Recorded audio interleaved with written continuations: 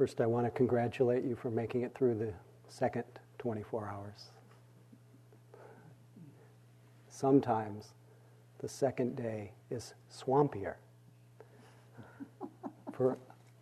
Was there anyone in the room who felt more swampy today than yesterday? It's really quite natural.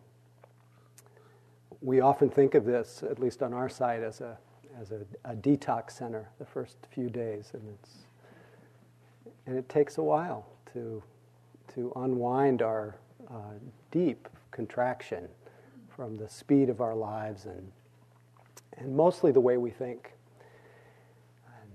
And in a few minutes ago, I titled tonight's talk, "It's All About Me," because that's really what's been going on for most of us, a kind of, I call it profound drama going on in our minds.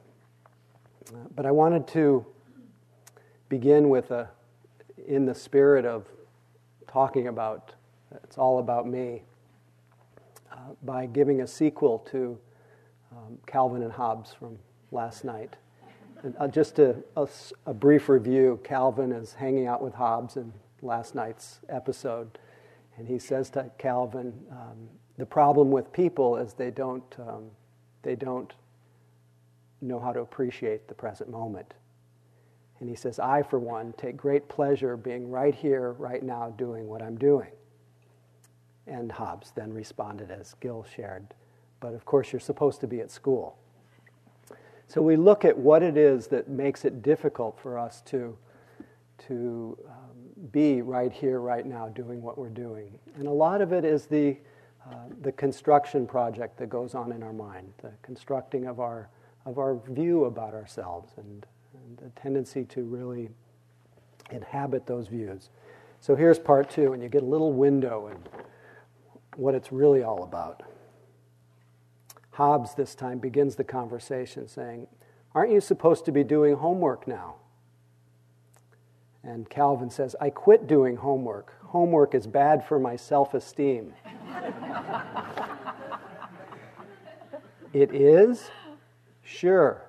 It sends the message that I don't know enough. All that emphasis on the right answers makes me feel bad when I get them wrong.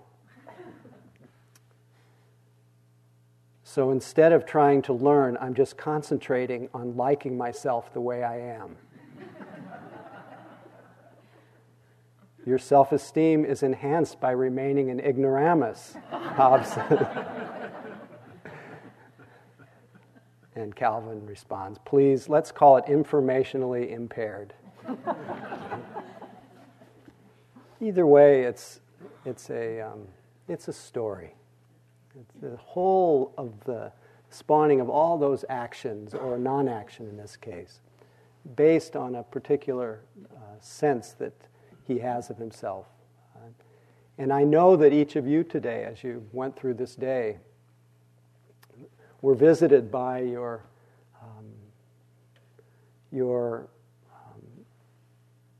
I was thinking of the top tunes. We often talk about the way that our mind plays certain tunes, planning, remembering, judging. But you were visited by whatever tune that plays that reminds you who you are or who you imagine yourself to be, a particular kind of narrative or that commentary that we've spoken about. It's usually about you as the center of that drama. And it becomes clear that it's really only in our mind's reactions and its ideas, its views, its opinions, its stories about ourselves that we create the seeds of dissatisfaction and suffering. And in reality, and you may have sensed this as you went through the day, that the difference between, you could say, bondage and freedom, the difference between feeling bound and being free, is the difference between being carried along, caught up, believing your views and your opinions, your self-ideas, and on one side, that's the suffering side, And the other side being recognizing, waking up to say, oh, this is the how am I doing story. And this is the self-critical story. This is the something should be different than the way it is. Did any of you have any of those today?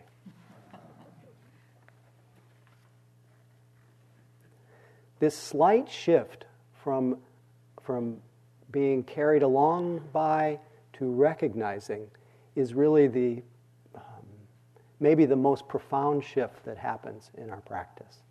And it really is the promise and the invitation of mindful attention to begin to shine through, to shine a light on those very notions about ourselves that are so, one phrase that's often used, those cherished views, those views that we so tether ourselves to, that make convincing reasons why we can't be happy right now. And there's such a difference between being harshly critical toward ourselves, and I got a few notes about people feeling really critical, and people mentioned it in some of the groups. There's such a difference between being just absorbed in that kind of reaction and recognizing, oh, this is judging, this is criticizing. There's a difference between being, as many of you probably directed toward us today, who knows, but there is a tendency to get quite, as our hearts and bodies soften, our hearts tend to open, and through that opening process we touch into places that are very sticky, and there's a lot of aversion. Did any of you have aversion today? Any of you project that aversion on the teachers, the teachings, the place, well, there's such a difference between remembering somebody, making them real in your mind, and then planning your revenge and attacking them and blaming them. There's a difference between that and saying, oh, there's the revenge thought. There's the aggression. Oh, and the aggression feels like this. And interestingly enough, not only is that moment of recognition,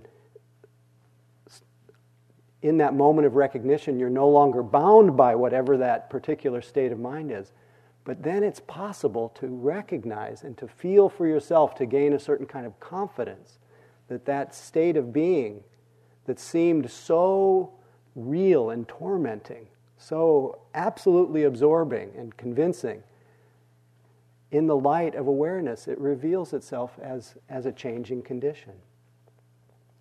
I know probably many of you today wanted, from probably 30 minutes into a sitting till the end, there was probably a very strong idea that your happiness depended on the bell ringing.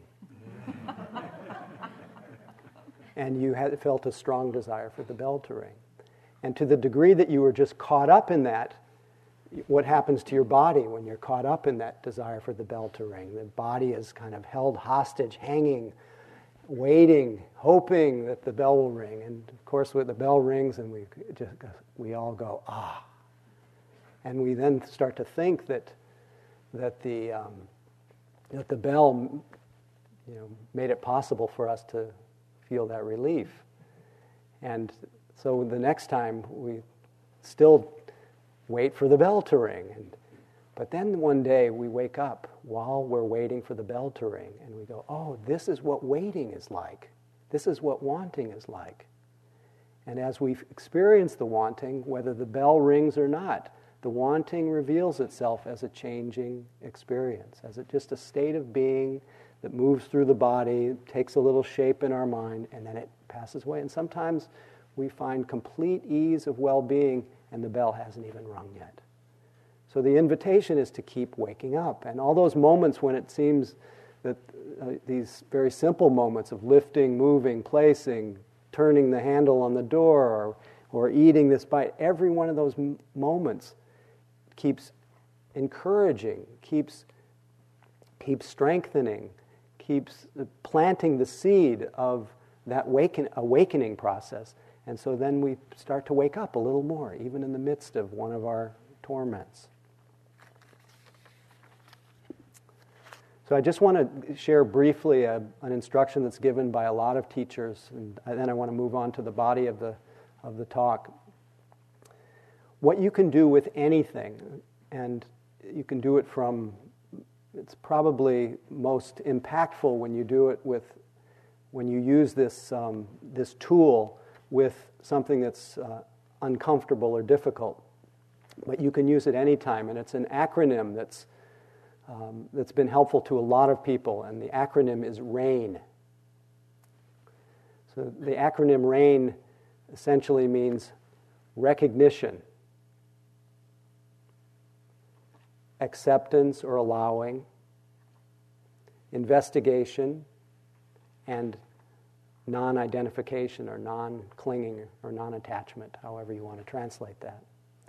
So with every experience that you become aware of, especially, let's say, a particular kind of mental state that feels uncomfortable in your body, to recognize it. And sometimes we use that soft mental label, sadness, or fear, and then to accept that it's there, allow that to be there, and then to investigate it. And when we say investigate, there are lots of different ways to investigate in our life. We are curious as human beings. It's our nature to want to know and understand things. But meditatively, we do it in a very unique way, a very specific way, of not so much reflecting on things and thinking about them. That's a different kind of mindfulness. But when we're in the flow of a meditative practice, of a retreat like this, we use a kind of investigation that just wants to see how the experience that is presenting itself, how it behaves, what happens to it when it's noticed. Does it get stronger? Does it stay the same? Does it vanish? What does it lead to? So you begin to notice that there is a sequence of unfolding experiences. You begin to see, even with that moment of planning revenge, that you begin to see, that arises and it passes. And it's not me or not mine, because it's just doing its own thing. And we can come to know that for ourselves. And through the knowing of that, there's a letting go, a releasing, relinquishing of that tight grasp.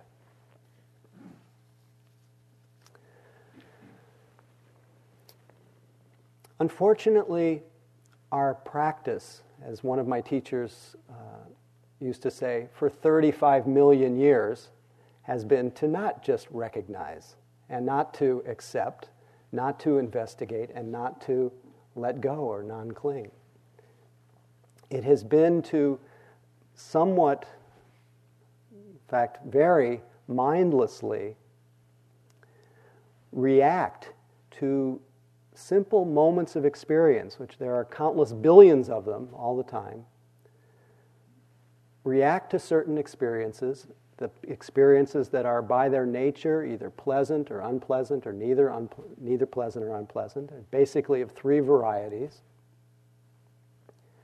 to unknowingly, because of not really paying attention to this, unknowingly react to the pleasant with a little fleeting reaction of grasping, react to the unpleasant with a fleeting reaction of pushing away, and to the neutral of ignoring, of not seeing, making something out of something that's not really there.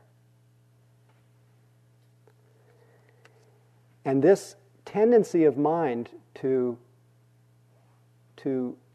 grasp and push away, which you probably noticed in all kinds of forms today, produces a kind of charge, a kind of tension. And this tension, this charge, you could say it creates a feeling in our body. We tense up. When you're in a state of waiting for the bell to ring, what does your body feel like? Does it feel at ease? Or does it feel tight?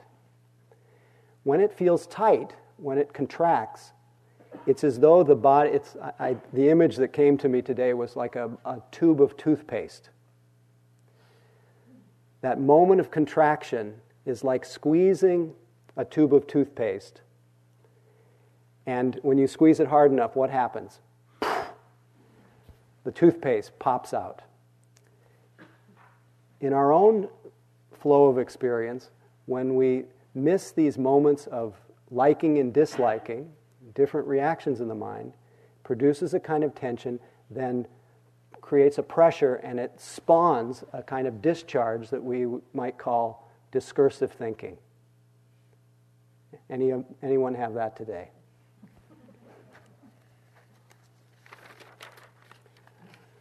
And this discursive thinking feels compulsive, like it's just being driven. And it's often as Gil was describing that sense of the pyramid being upside down today, this discharge, we become quite top-heavy, quite fixated in this world of discursive thinking. And it colors our reality in such a way that we're no longer actually seeing things the way they are, but seeing through the lens of the elaborations on our liking and disliking and our ignorance to what's actually going on. Because after all, what is really going on in every moment? What's actually going on in every moment, I mean, we could speak a million ways about this, but really there are only 6 experiences that ever happen. And they repeat themselves over and over.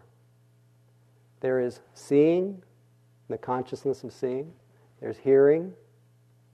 There's smelling. There's tasting. There's touching or sensing. And there's thinking, and the consciousness that arises with these. And these 6 experiences arise and they pass away over and over. Everything else that we experience is an elaboration on this. And often that elaboration gets so far removed from this simplicity, from here. It can be as simple as what your direct experience is as you're listening right now. If you just let yourself be here completely, what is that direct experience? Hard to capture in words, isn't it? But our mind will often look to our memory, and it will create a little, and it's a wonderful, creative thing that we're able to do. It's extraordinary. It's one of those, there's a Tibetan word that says, amaho, how amazing. How does that happen? But our mind creates some kind of symbolic elaboration on some conceptual overlay on this moment. What can you say about this? What's it like after your last thought and before your next one?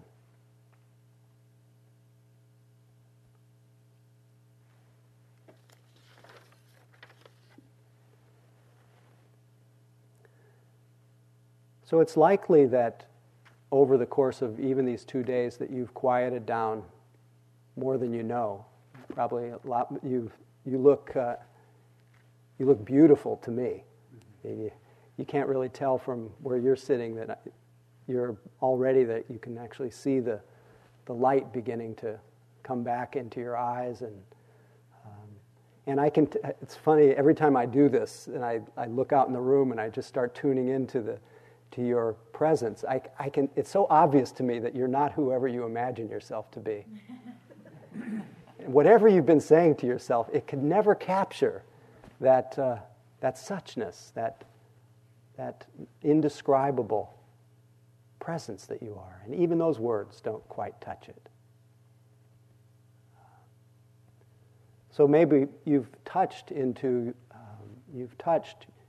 this kind of natural silence or peace, and your senses have gotten quite open. That your sights are more vivid, and your sounds are more clear, and tastes. Have you noticed the way that bursts of flavor have gotten, almost phantasmagorical, and smells and sensations, the range of sensations that you've noticed. And it's also likely that you have become more familiar with this unbidden narrative that plays through your mind.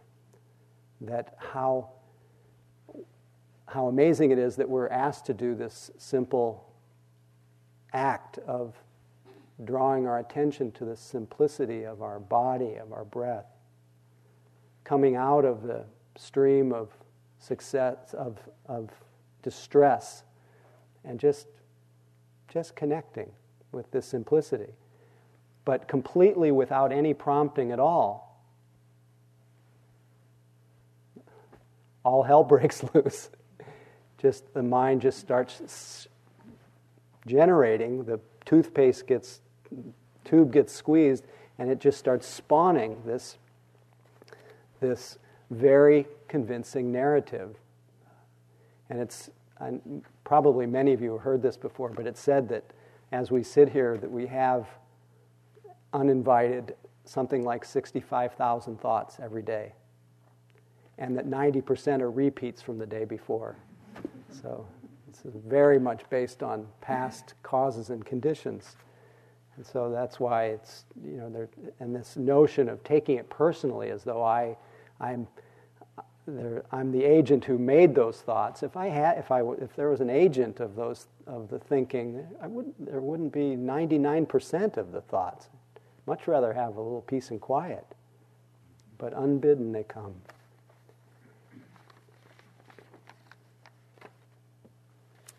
And again, when these thoughts go unnoticed, we're literally born into a kind of story where we inhabit this world of the imagined meditator, the imagined seeker.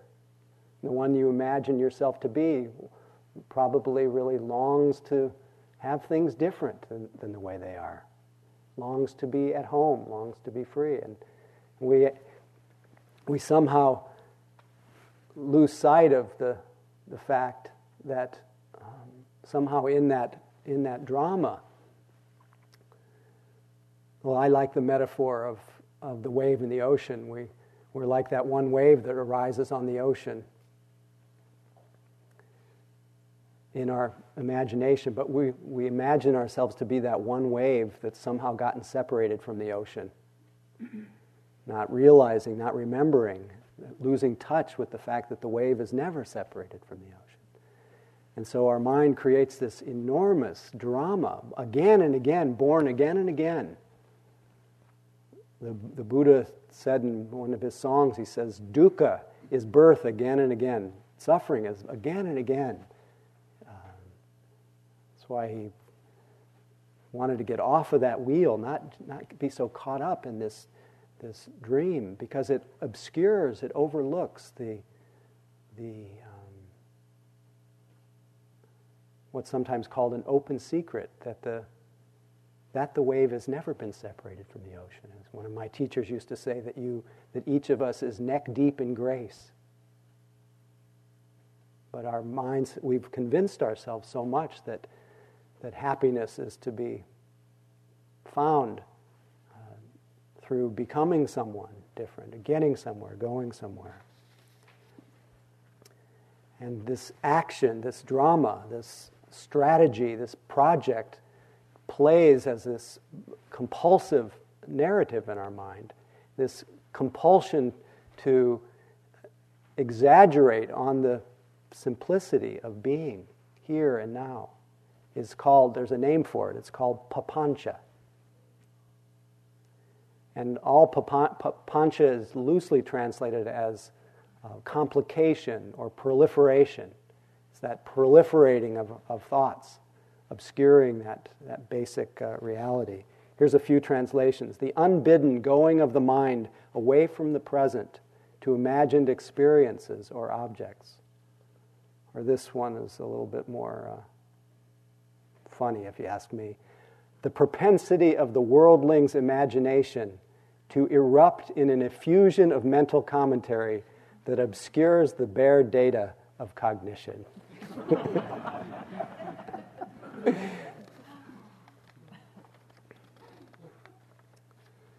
See, once we are born into one of these, I'll call it a papancha storm, we're literally I know Gil is in the past, I've heard him use the expression, we've literally entered a kind of virtual world of within our mind.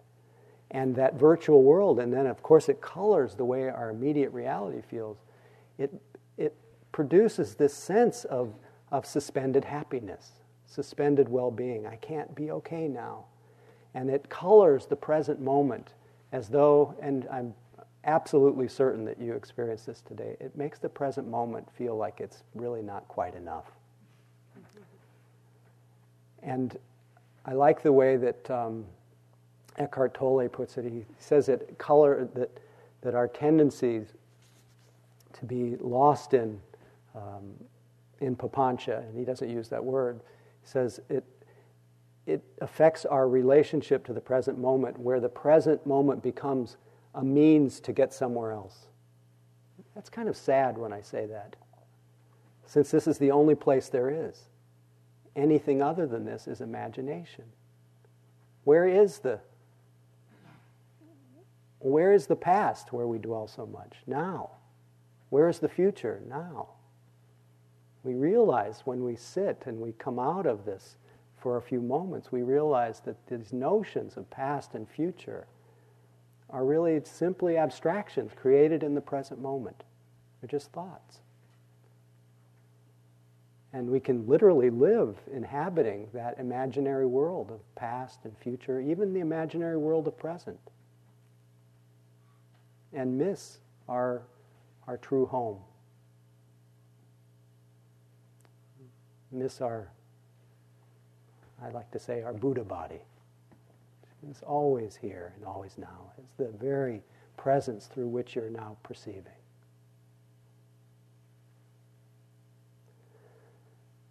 So our papancha creates this sense of the present moment being a means to an end, or the present moment becomes an obstacle, or it becomes the enemy in all the different ways.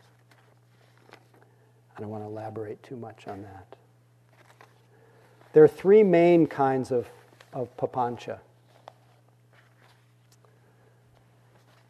The first one,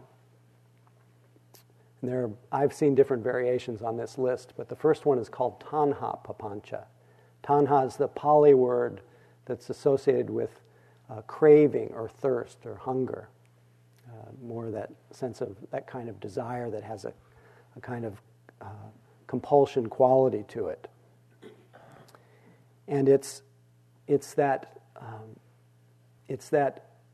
little trigger that starts with for example, many of you probably, even in the course of these 2 days, may have seen somebody on the retreat that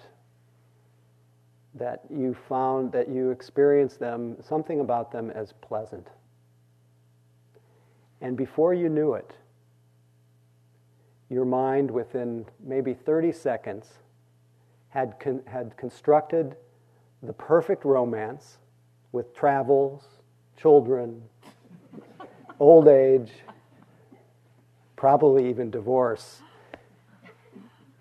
But all the full elaboration, where that person became the secret to your happiness.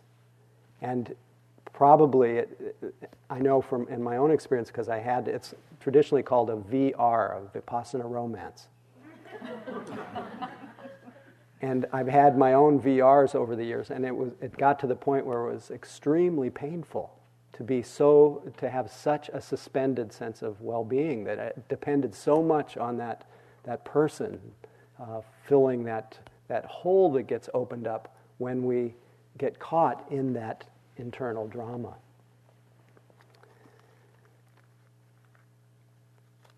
Tanha papancha also refers to not just the craving for pleasure, but the aversion to the unpleasant. And so there is also the reverse version of the VR, which we call the VV, Vipassana vendetta, where there's someone or something that really triggered that disliking, and that disliking hardened into a very strong aversion, hatred, rage, and a cascade of blaming thoughts and assumptions that person is the secret to your misery. And if only they could be different. This is Tanha Papancha. Gil jogged my memory about the last night about the days of 49er football. The good old days. And I was reminded of a yogi who had this kind of very strongly conditioned habit of spinning out about football. Was born in a state in the United States where the football team was really the only show in town. And in this state, that was really like the religion. And this yogi went to a 3-month retreat. And about 2 months into the 3-month retreat, the annual game with the big, their major opponent, their rivalry, came, and the desire arose in the mind to figure out a way to be able to watch that football game. And so this yogi was practicing very diligently and was visiting with their teacher and talking about this. And the teacher didn't say, don't do it, and they just kept talking. And somehow through the grapevine, someone overheard that this person had this very strong craving. And out of compassion, silently wrote them a note and offered to drive them to the nearest town, which happened to be 40 miles away, where the plan was set to rent a motel room and sit there silently watching the football games.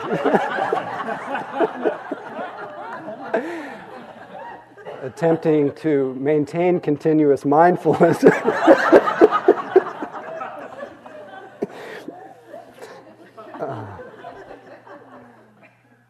And the person actually did this, and their team lost the game, and they, like anyone else who has, at that moment of realizing that you've gotten what you wanted, they had that process arise again of one of the ways that the Buddha described the process of birth and death. One takes birth again as the one who has gotten that pleasurable experience, and it has ceased to be pleasurable. And then, after having been driven, in the wake of that experience, there's a sense of awkwardness and weirdness, and what was that all about? And of course, in the case of this yogi, it inspired them to come back and really put their tush on the cush, really get into it. And I have to admit that the yogi was me.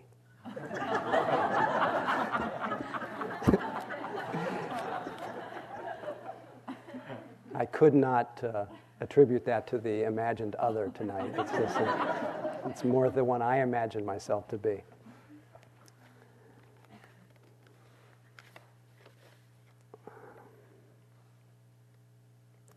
This kind of papancha, which all of us have, it's possible to begin to notice this. This is why we speak about it. It's to begin to recognize that, this is papancha. And perhaps, the power of the mindfulness begins to give us some space of choice, whether or not to keep following this, to be able to use the recognition of the papancha as a cause that never gets wasted. Use the recognition as a reminder to put our mind back in our body, to ask ourselves, is there really anything missing right now? You can ask yourself the same thing right this moment.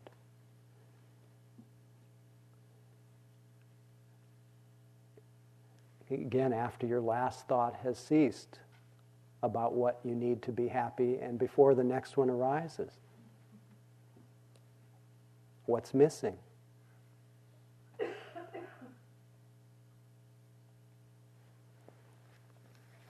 This is what one of my favorite teachers, Sri Nisargadatta, says. As long as we believe that we need things to make us happy, we shall also believe that in their absence we must be miserable. Mind shapes itself according to its beliefs. Pleasure is a distraction, for it merely increases the false conviction that one needs to have and do things to be happy, when in reality it's just the opposite. Real happiness is best expressed negatively as, "There's nothing wrong with me. I have nothing to worry about." After all, the ultimate purpose of all practice is to reach a point when this conviction, instead of being only verbal, is based on actual, ever-present experience. Which experience? The experience of being empty, open, uncluttered by memories and expectations. It is like the happiness of open spaces, of being young or having all the time and energy for doing things, for discovery, for adventure. Your true home, have to read the rest, your true home is in nothingness, in emptiness of all notions, ideas of self. True happiness has no cause, and what has no cause is immovable.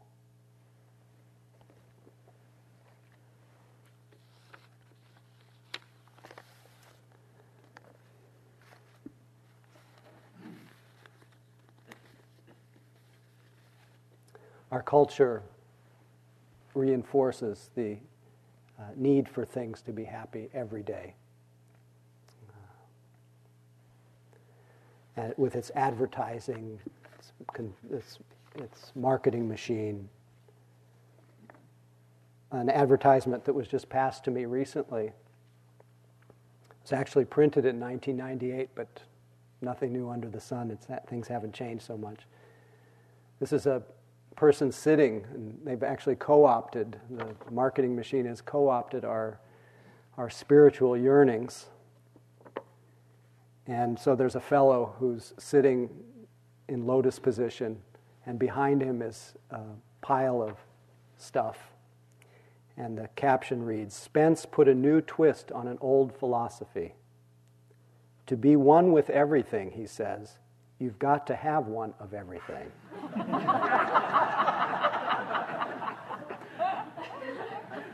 That's why he also has a new Ford Ranger. It gets more cynical as you go along. So he can seek wisdom on a mountaintop, take off in hot pursuit of enlightenment, and connect with Mother Earth by looking no further than into the planet's coolest four-door compact pickup. Last but not least, he says it gives him easy access to inner peace, which makes him one happy soul.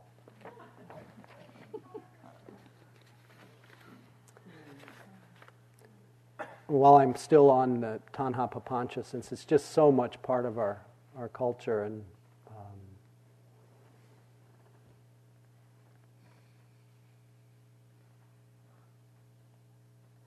it's when we have this conversation, it's important not to adopt a view about craving or desires, but to really explore how they operate in our own minds.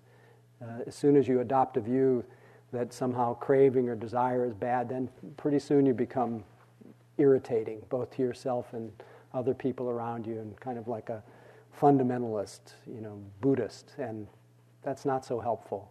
But to really look at the effect of the wanting mind in your own life, to feel what it's like when you're in a state of wanting, to notice what it's like when there's a kind of freedom from wanting. But to really see it for what it is, to be curious about it.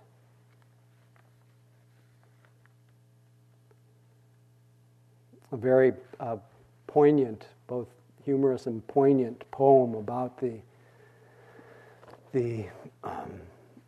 dramas that play in our mind around Papancha is a poem by a fellow named George Bilger called Unwise Purchases.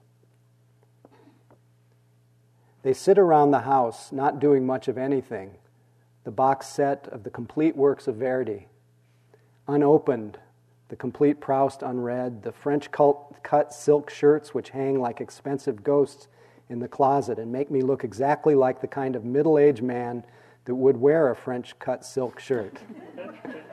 The reflector telescope I thought would unlock the mysteries of the heavens, but which I only used once or twice to try to find something heavenly in the windows of the high-rise down the road, and which now stares disconsolately at the ceiling when it could be examining Crab Nebula. The 30-day course in Spanish, whose text I never opened, whose dozen cassette tapes remain unplayed, save for tape 1, where I never learned whether the suave American conversing with a sultry-sounding desk clerk at a Madrid hotel about the possibility of obtaining a room actually managed to check in. I like to think that one thing led to another between them, and that by tape 6 or so, they're happily married and raising a bilingual child in Seville or Terre Haute. But I'll never know. Suddenly I realize I've constructed the perfect home for a sexy Spanish-speaking astronomer who reads Proust while listening to Italian arias. Then lives with a woman with, say, a fencing foil gathering dust in the corner. Oh, and I wonder if somewhere in this teeming city there lives a woman with, say, a fencing foil gathering dust in the corner near her unused easel, a rainbow of oil paints drying in their tubes. On the table where the violin she bought on a whim lies entombed in the permanent darkness of its locked case next to the abandoned chess set, a woman who has always dreamed of becoming the kind of woman the man I've always dreamed of becoming has always dreamed of meeting.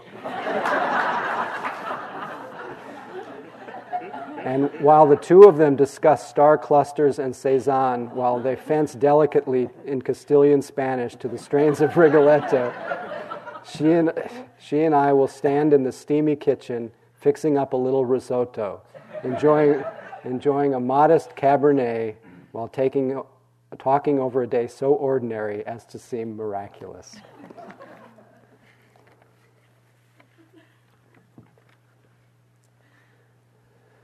So all of these forms of papancha have as their central character the one called me.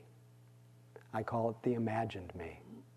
Not the presence and unique individuality that looks at me right now, that is in this room, but the imaginary version that plays in our mind. And the second kind of papancha that it's called ditthi papancha, which ditthi means views, but I think of just the general of all the views and opinions, the strongest view is this view of an abiding entity called me. Again, the imagined version, not the living, alive version.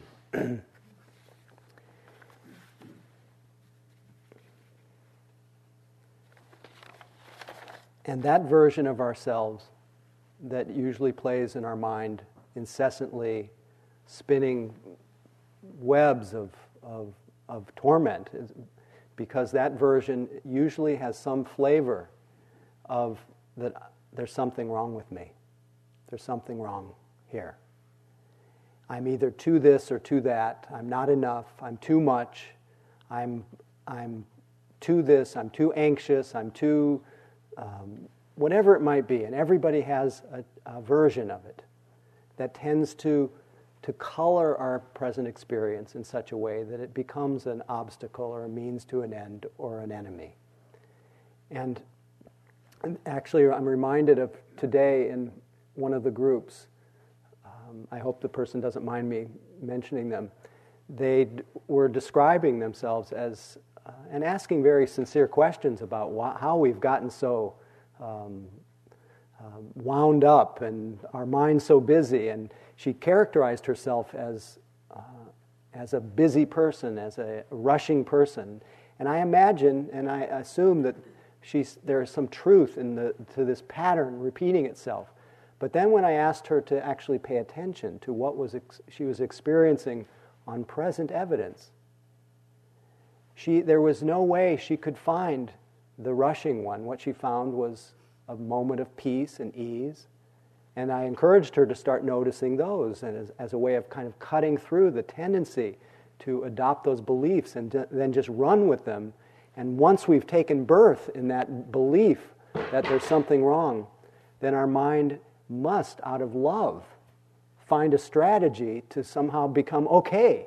If we're not okay, I have to become okay. And pretty soon our well-being is tethered to that imagined future that never arrives. Why? Because, as Alan Watts says, time is always now. And this is the trance of Sakya Ditti, the view of self, and the proliferation of thoughts that go around this imagination, the imagined one, and it causes us to lose sight of the immediate one, the intimate one, the present one that you are in truth.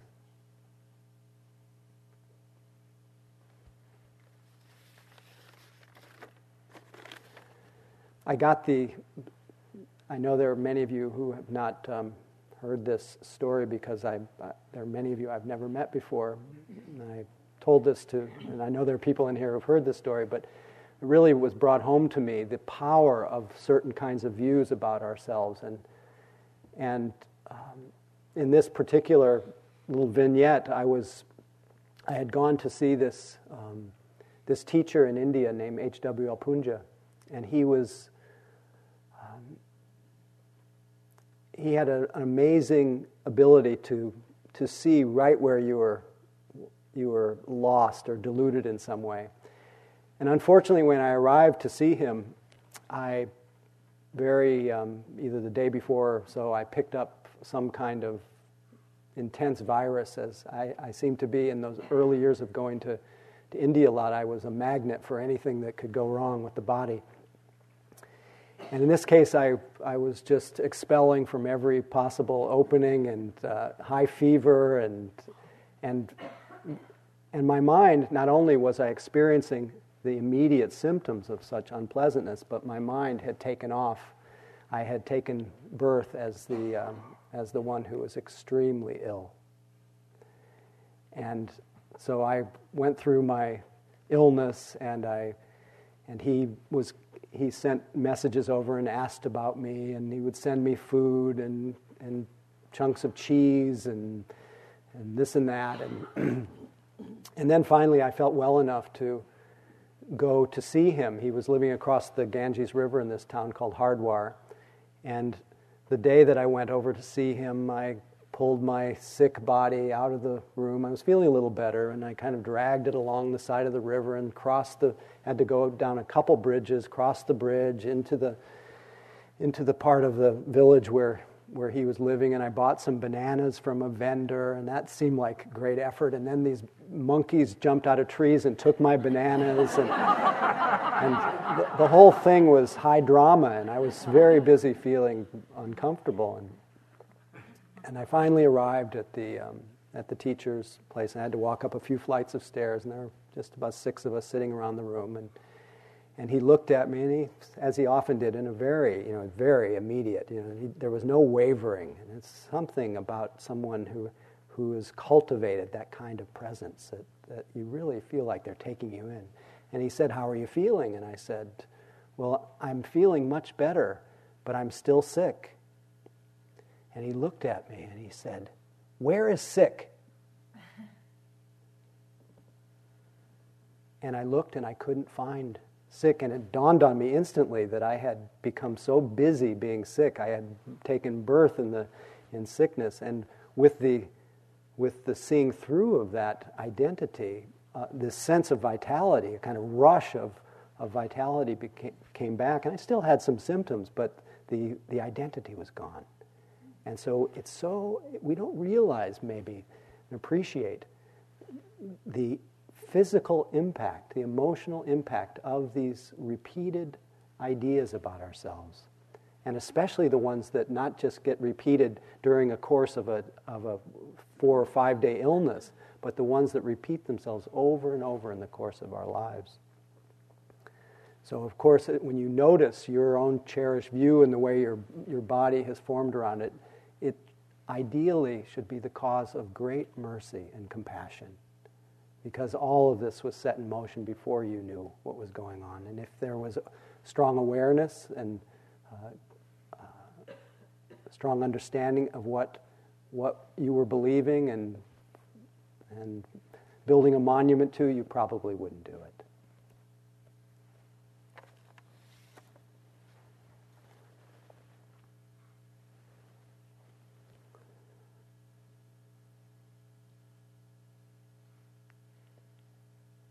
But these identities obscure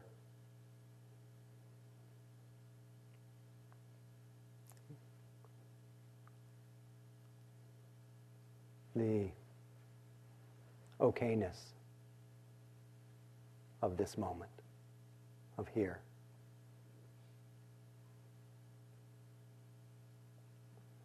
Which is really hard to describe.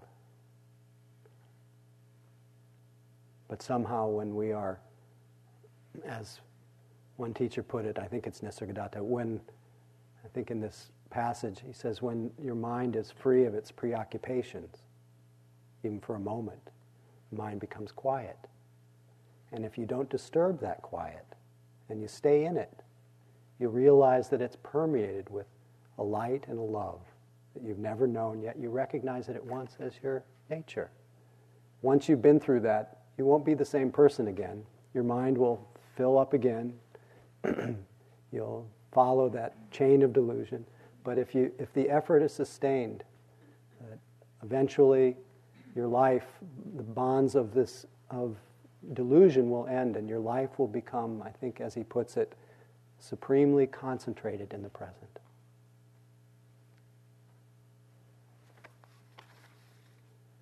And even the present is not it's a useful term for communication, but even that can feel like a box. Where is the present now? As Rumi puts it in his poem called Tending Two Shops, live in the nowhere that you came from. Even though you have an address here, you have eyes that see from that nowhere, and eyes that judge distances, how high, how low. You own two shops. You run back and forth. Try to close the one that's a fearful trap, getting always smaller. Checkmate this way, checkmate that. Keep open the shop where you're not selling fish hooks anymore. You are the free swimming fish. Every moment that we are simply mindful, simply present, not extending, not elaborating, or any moment that we wake up after we've been caught in an elaboration. That moment of waking up, that moment of mindfulness, is really one and the same as the free swimming fish.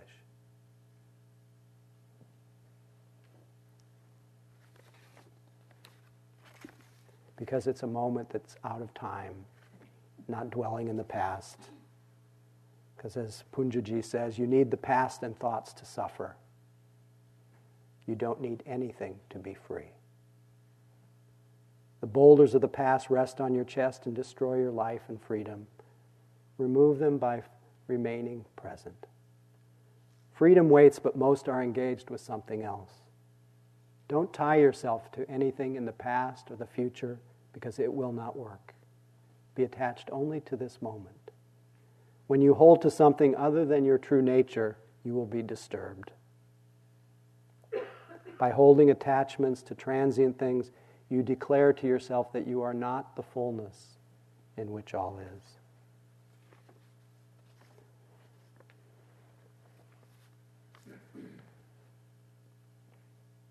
We will continue, in spite of the glimpses, we will continue to want to be somebody. This is the habit of mind. And so not to make it the enemy either, but to enjoy the way that we self, as enjoy the way that we want to be somebody. Or want to be nobody. That's often the meditator's trap. One day a rabbi, be done in a moment. One day a rabbi in a frenzy of religious passion rushed in before the ark, fell to his knees and started beating his breast, crying, "I'm nobody, I'm nobody."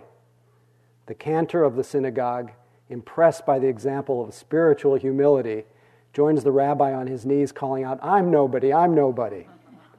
The shamus, or the custodian, watching from the corner, couldn't restrain himself either. He joined the other two on his knees calling out, "I'm nobody, I'm nobody." At which point the rabbi, nudging the cantor with his elbow, pointed at the custodian and said, "Look who thinks he's nobody."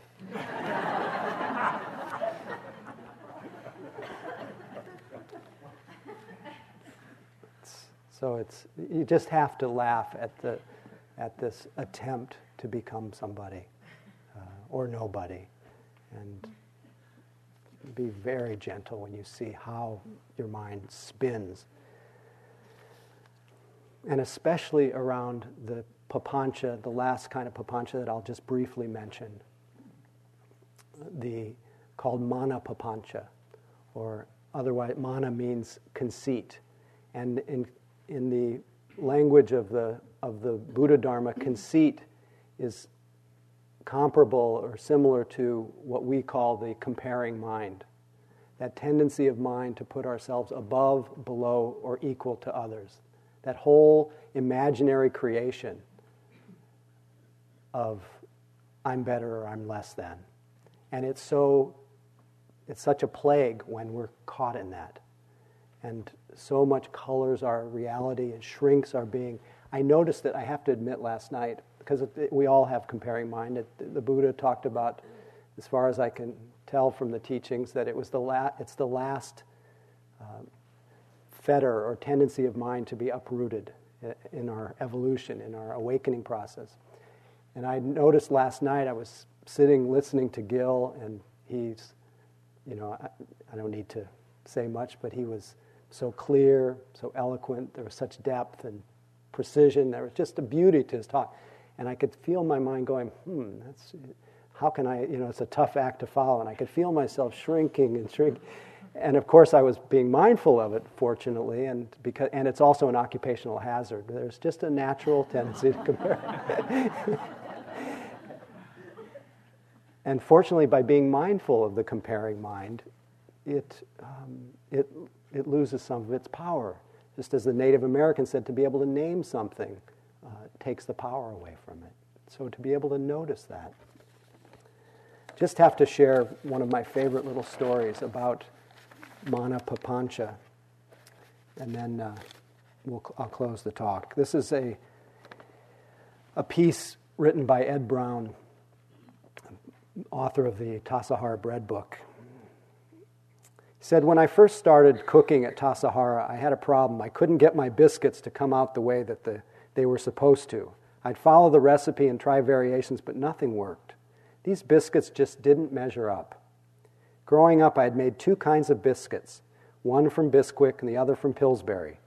For the Bisquick biscuits, you added milk to the mix and then blobbed the dough in spoonfuls on the pan. You didn't even need to roll them out. The biscuits from Pillsbury came in a kind of cardboard can. You wrapped the can on the corner of the counter and it popped open. Then you twisted the can open more, but put the pre-made biscuits on the pan and baked them. I really like those Pillsbury biscuits. Isn't that what biscuits should taste like? Mine just weren't coming out right." It's wonderful and amazing the ideas we get about what biscuits should taste like or what a life should look like. Compared to what? Canned biscuits from Pillsbury? Leave it to Beaver? People who ate my biscuits could extol their virtues, eating one after another, but to me, these perfectly good biscuits just weren't right. Finally, one day came a shifting into place, an awakening. Not right compared to what? Oh, my word, I've been trying to make canned Pillsbury biscuits. Then came an exquisite moment of actually tasting my biscuits without comparing them to some previously hidden standard. They were weedy, flaky, buttery, sunny, earthy, real. As Rilke's sonnet proclaims, they were incomparably alive, present, vibrant, in fact, much more satisfying than any memory. These occasions can be so stunning, so liberating. These moments when you realize your life is just fine as it is, thank you. Only the insidious comparison to a beautifully prepared, beautifully packaged product made it seem insufficient. Trying to produce a biscuit, a life with no dirty bowls, no messy feelings, no depression, no anger, was so frustrating. Then savoring, actually tasting the present moment of experience, how much more complex and multifaceted, how unfathomable. A thought, a feeling, ants crawling on the ground in the sunlight. As meditation students, we spent years trying to make it look right, trying to cover the faults, conceal the messes. We knew that the Bisquick Zen student looked like calm, buoyant, cheerful, energetic, deep, profound. Our motto, as one of my friends says, was looking good. We've all done it, tried to attain perfection, tried to look good as a husband, a wife, a parent. Yes, I have it together. I'm not greedy or jealous or angry. You're the one who does those things, and if you didn't do them, I wouldn't do them either. You started it. Don't peek behind my cover, we say, and if you do, keep it to yourself. Well, the heck with it. I say, wake up and smell the coffee. How about savoring the good old home cooking, the biscuits of today? So let's just sit quietly.